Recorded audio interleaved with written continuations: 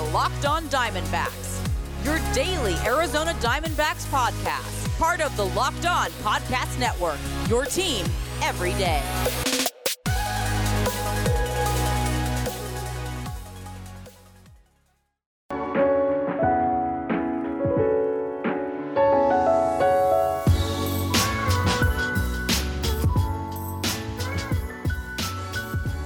Welcome back to the Locked On Diamondbacks podcast. You're part of the Locked On Podcast Network, your team every day. Listening to who? Always wonderful host of this podcast, Miller Thomas. I'm a multimedia journalist and I'm a graphic designer, so please go check out my website, millerthomas24.myportfolio.com.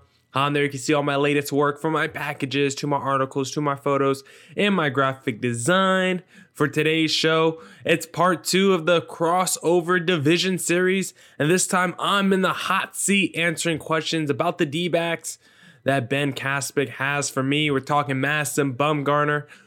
We're talking about the offseason. We're talking about Madison Bumgarner, how I feel about the team. We give our NL West prediction. So it's a lot of jam-packed stuff in this podcast. But as always, I want to tell you guys to go to rockauto.com because they have amazing selection, reliably low prices, and all the parts your car will ever need. Visit rockauto.com and tell them Locked On sent you.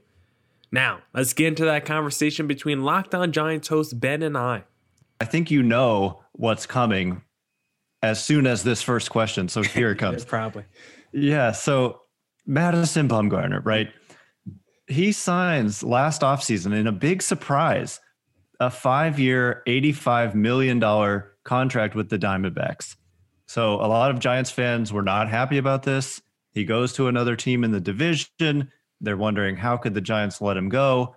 And by many accounts, it was a solid deal for the Diamondbacks. Then he comes out and ends up with a 6.48 ERA in 9 starts and just was a home run allowing machine. Yeah. So I just have to get, I didn't, watch all of his starts. I just kind of looked at the box scores and thought, oh my goodness, what the heck is going on? So just on the topic of Madison Bumgarner in general, if you could just talk about, what was your reaction when they signed him? What were your expectations? What happened? And then what are your expectations coming into 2021? Yeah, watching all his starts, I saw them basically with one eye open because they were pretty tough to watch, honestly. At the time, there were a little rumors that the D-backs were interested in Madison Bumgarner, but there was a lot of talks that Bumgarner won that 5th year. And the D-backs weren't going to commit to that 5th year, but 5 years, $85 million. It was enough of a bargain, at least from the D-backs perspective, that they didn't mind giving him that 5th year. And I thought it was a pretty good contract as well. $15 million a year for a guy who was the number 1 ace for, 3 World Series teams.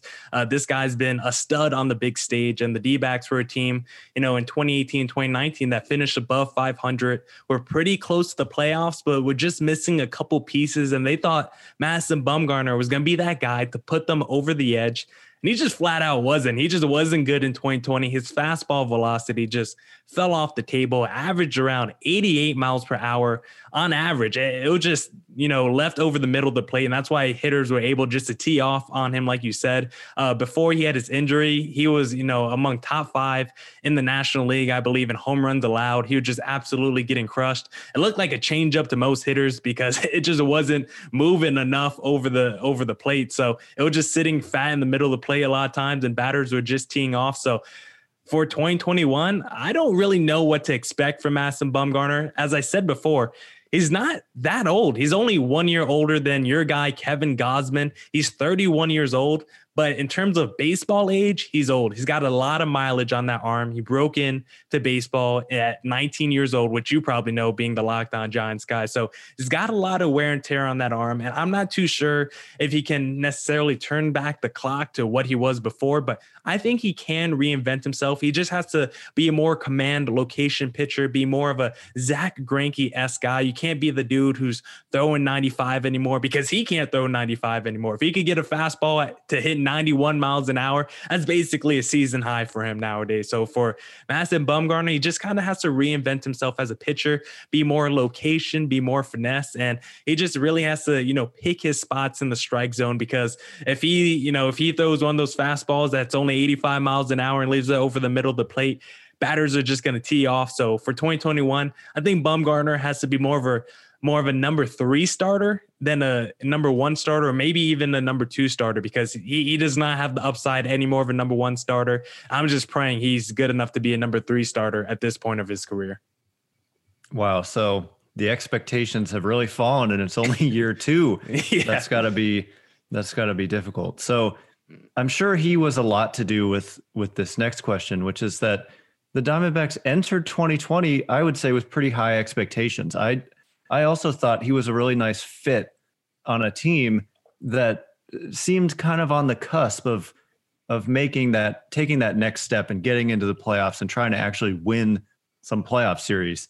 So my question is, like, the Diamondbacks entered 2020 with high expectations, started off okay, and then completely fell apart, it seemed. Mm-hmm. So besides Bumgarner, or even including Bumgarner, what is it that went wrong in 2020? And then has that impacted your expectations for this year? Are they still that team that is competitive and should be better than people think? Or are they now just not a good team at this point? Yeah, I think it's still okay to have expectations, because like what you hear a lot of people say, it was the COVID year, it was 60 games, and it's a small sample size. If we look at 2019, if we cut it after the first 60 games, I don't think the World Series Nationals are even in the playoffs. So it's a small sample size, and we still got to remember that. And the thing with the D-backs last year, heading into the 2020 season, there was a lot of dudes that basically had breakout seasons in 2019. Eduardo Escobar had a career year. Ketel Marte had a career year. Luke Weaver had the best year of his career. There were just so many dudes that had career years. And then in 2020, it was basically the reverse of that. Eduardo Escobar fell off a cliff.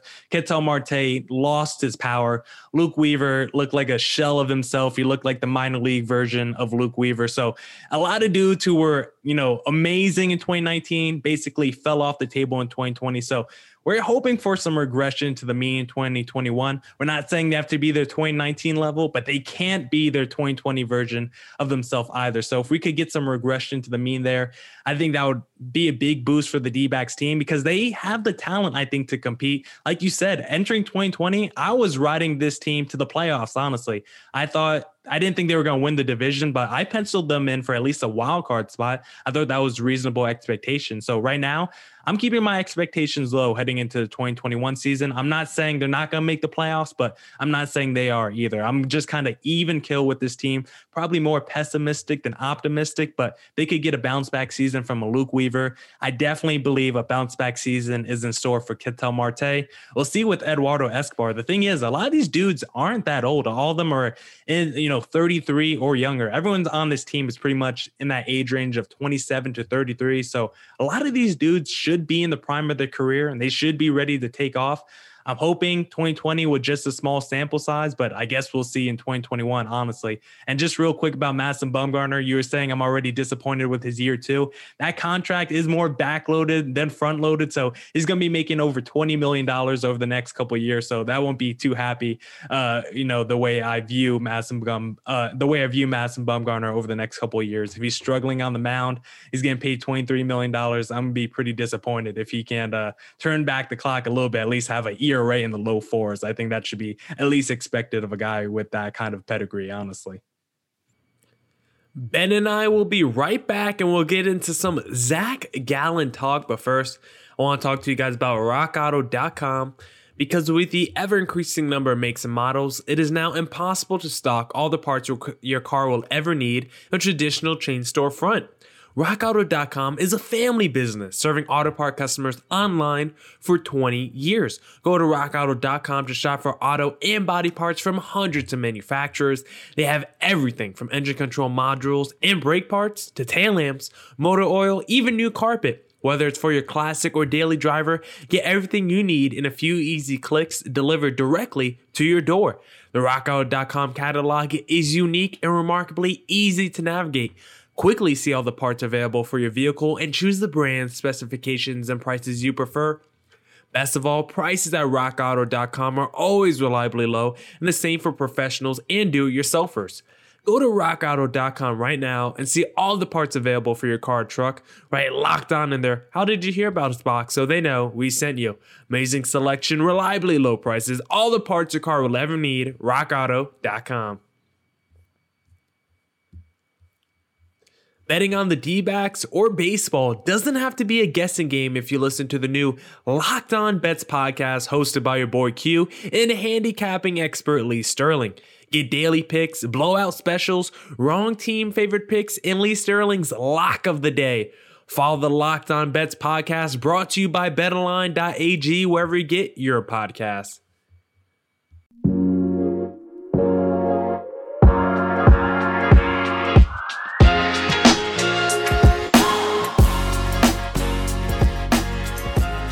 All right. Let's get back to that conversation between Ben Caspick and I.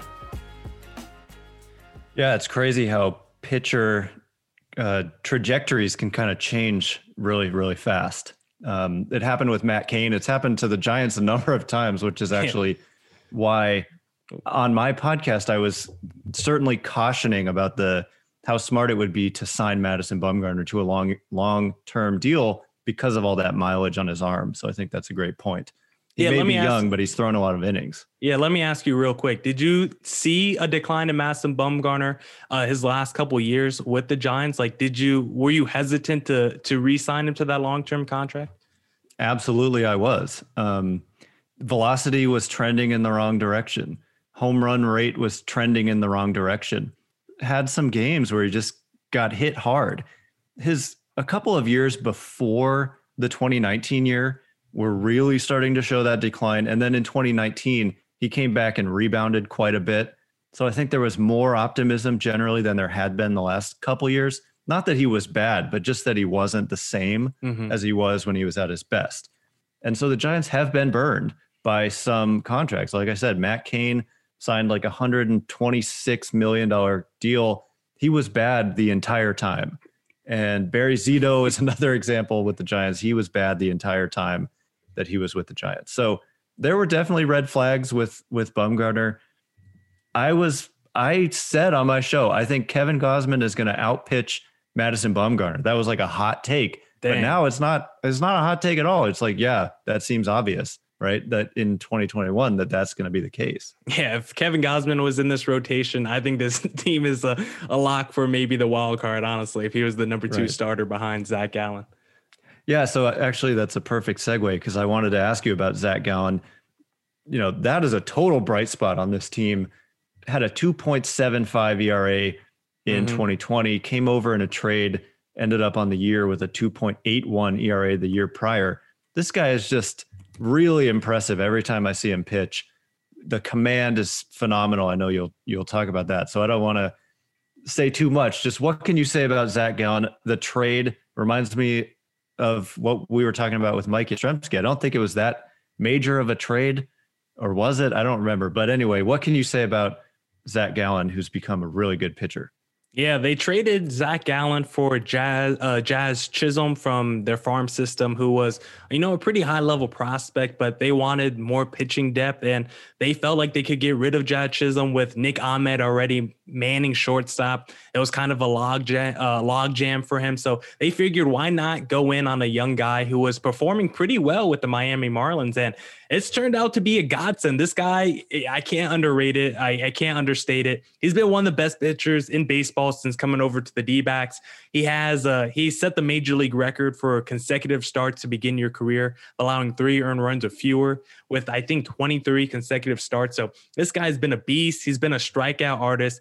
He commands the ball beautifully. He goes out there and like I said, what he's going to give you. 3 earned runs or fewer every single start, basically. He had a couple starts this year toward the end where he gave up like 4 earned runs, but one of them, he had like 2 dudes on base and the relief pitcher came in and gave up like a home run or something like that. So it wasn't even like entirely on Zach Gallen. So he has like 1 star in his career where you could, point to him and say, you literally gave up the 4 earned runs today. But, in his other 25 starts, this guy's been amazing for the D-backs. It was an absolutely fleece of the Miami Marlins. And I don't know where this team would be without Zach Gallen. If Madison Bumgarner and Luke Weaver were the 2 frontline starters for the D-backs, I would be way more pessimistic than I already am about the D-backs. So at least with Zach Gallen, I think the question is, can we see it over a full season? 2019, it wasn't that many starts. It was only like 15 starts or less that he had in 2019. And of course, the short sample size in 2020. So we want to make sure he can be this Cy Young caliber pitcher over the course of a 162 game season. But he's going to be on an innings limit in 2021. Toy Lavello, Zach Gallen talked about it. You don't want to just go from 70 innings to 200 innings in just a year. So he's probably going to be around 150 innings next season. But when this guy's on the mound, the D-backs are going to be in the game. They're going to be, whether the offense is hitting or not, it's going to be a competitive game and a close game because, Zach Gallen is not going to give up more than 3 earned runs when he's on the mound. Absolutely. And it's always a lot of fun watching him pitch because of the beautiful command. I'm always just really impressed watching him pitch. But switching gears a little bit, I want to talk about the D-backs offseason this year. Mm-hmm. Looking at their major league signings, it looks like there were only 3 with Tyler Clippard, Joakim Soria, and Asdrubal Cabrera, each signing deals less than or equal to $3.5 million. So a quiet offseason for the D-backs coming off a really disappointing year. What can you say about that? Were they just one of these teams that didn't seem to want to spend money after the pandemic ravaged a lot of teams financially? And what is it like? How frustrating is it when they're a pretty talented team? Like you said, they have a lot of players who could come back and have strong years, but it doesn't look like they did a whole lot to get better in the offseason. Yeah, it's a little frustrating because I love the offseason, honestly. I love free agency. I love to see people get signed, and I wish the D-backs made a couple more big splashes, but they're one of those teams that are going to blame the pandemic and say they don't have enough money to go out and sign players. And maybe signing Madison Bumgarner also kind of scared them away a little bit. They made a big splash last offseason and it burned them. Now they got to pay that guy over $20 million over the next couple of years. And we're not sure how good he's going to be, if he's even a rotation caliber pitcher at this point, not at least a frontline rotation caliber pitcher at this point of his career. So I think the D-backs were definitely a little hesitant in the offseason, and they definitely didn't want to spend money. It was a combination of both, but at least the dudes they did sign were quality major leaguers. Asdrubal Cabrera, he's going to be a super utility guy basically for the D-backs. Ketel Marte is going to be playing a lot of center field this year, so you're going to see Cabrera playing second, short, third. He's probably going to be playing all over the infield. He could basically play any spot in the infield. And then the D-backs, needed back-end bullpen help. Joakim Soria looks to be in line to be the closer for the D-backs in 2021. And Tyler Clippard is going to he's been a great closer as well in his career. If Soria struggles, and if not, then Clippard could be a pretty good back-end reliever for the D-backs. So either way, they got 2 good back-end relievers. They got a good super utility guy, and they're basically banking on, hey, 2020 was a short sample size. We saw what these dudes did in 2019 over the course of a full season. A lot of these dudes had, really good years, all-star caliber years, and we think the 2019 version is closer to their real self than what we saw in 2020. Ben and I will be right back and we'll give our predictions on the NL West. But first, I want to talk to you guys about BetOnline, because BetOnline is the fastest and easiest way to bet on all your sports action. Football might be over, but NBA, college basketball, and the NHL are in full swing. BetOnline even covers awards, TV shows, and reality TV. Real-time updated odds and props on almost anything you can imagine. BetOnline has you covered for all the news, scores, and odds. It's the best way to place your bets, and it's free to sign up. Head to the website or use your mobile device to sign up today and receive your 50% welcome bonus on your first deposit.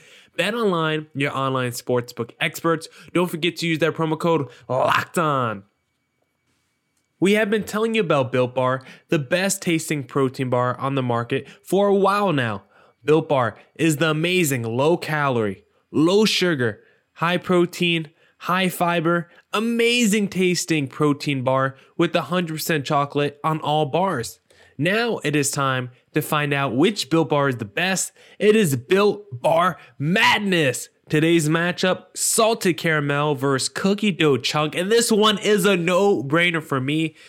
Cookie dough chunk, my goodness, that thing is delicious. Now, if you want to go vote for your favorite Built Bar, go to BuiltBar.com or go to @bar_built on Twitter. Remember to use that promo code LOCKED15 to get 15% off your next order. That is LOCKED15 to get 15% off your next order at BuiltBar.com. And check back to see who won today's matchup and who will become the best tasting protein bar.